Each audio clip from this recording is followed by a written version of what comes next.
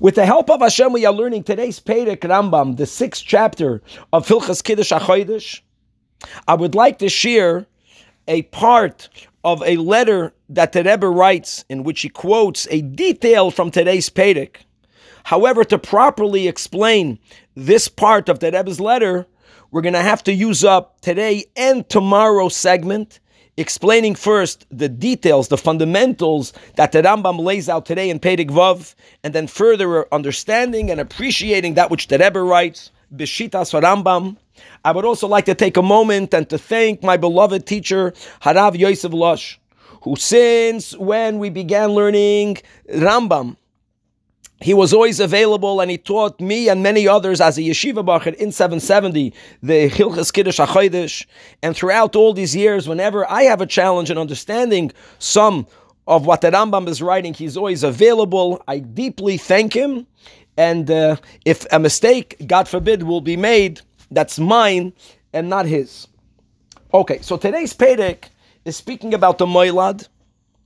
The Rambam establishes that the time that it takes from one Moilad to the next Moilad is 29 days, 12 hours, and 793 halakim, which also means that once you know exactly when a Moilad is of any given month, for you to know when the next month's Moilad will be, all you need to do is, really you would add 29 days, but you don't add 29 days because every week is a unit of 7 days. So since 28 weeks complete 4 units of 7, so to know what weekday will be the next Moilad, you don't count 29 days, you just have to add 1 day. Because it's 4 units of weeks plus 1 day. So you add 1 day, 12 hours, and 793 halakim. And then you'll know automatically when the next month's Moilad will be. Furthermore, the Rambam writes in today's Perek that if a person wants to go from year to year without going through all of the 12 or 13 months, so if you have a Shana Pshuta, if you have a non-leap year, then also if you want to know what day of the week will be a Moilad, so if you know last year's Moilad, what day and time did it happen, so for the next years, if it's a Shana Pshuta, all you need to do is to add 4 days, and 8 hours, and 876 halakim. Okay.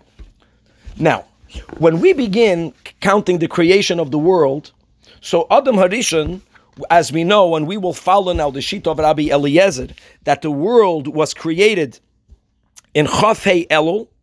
Adam Harishon was created on what we call Aleph Tishrei, which is on the 6th day of creation.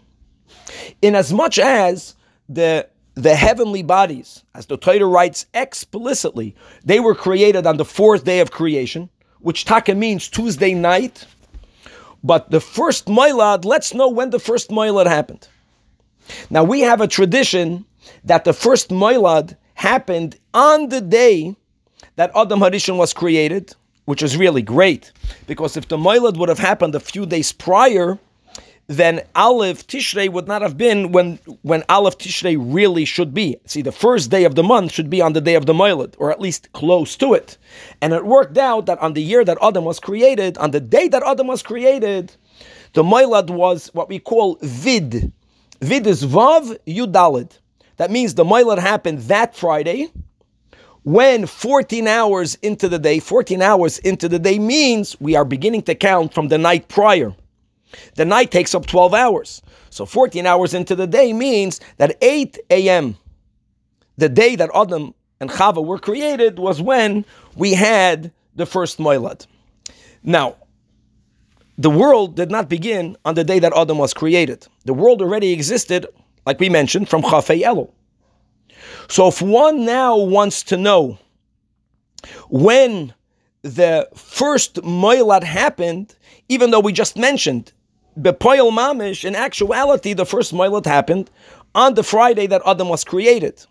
But what about the Moilad of the first year, which means a few days prior to Echad B'Tishrei?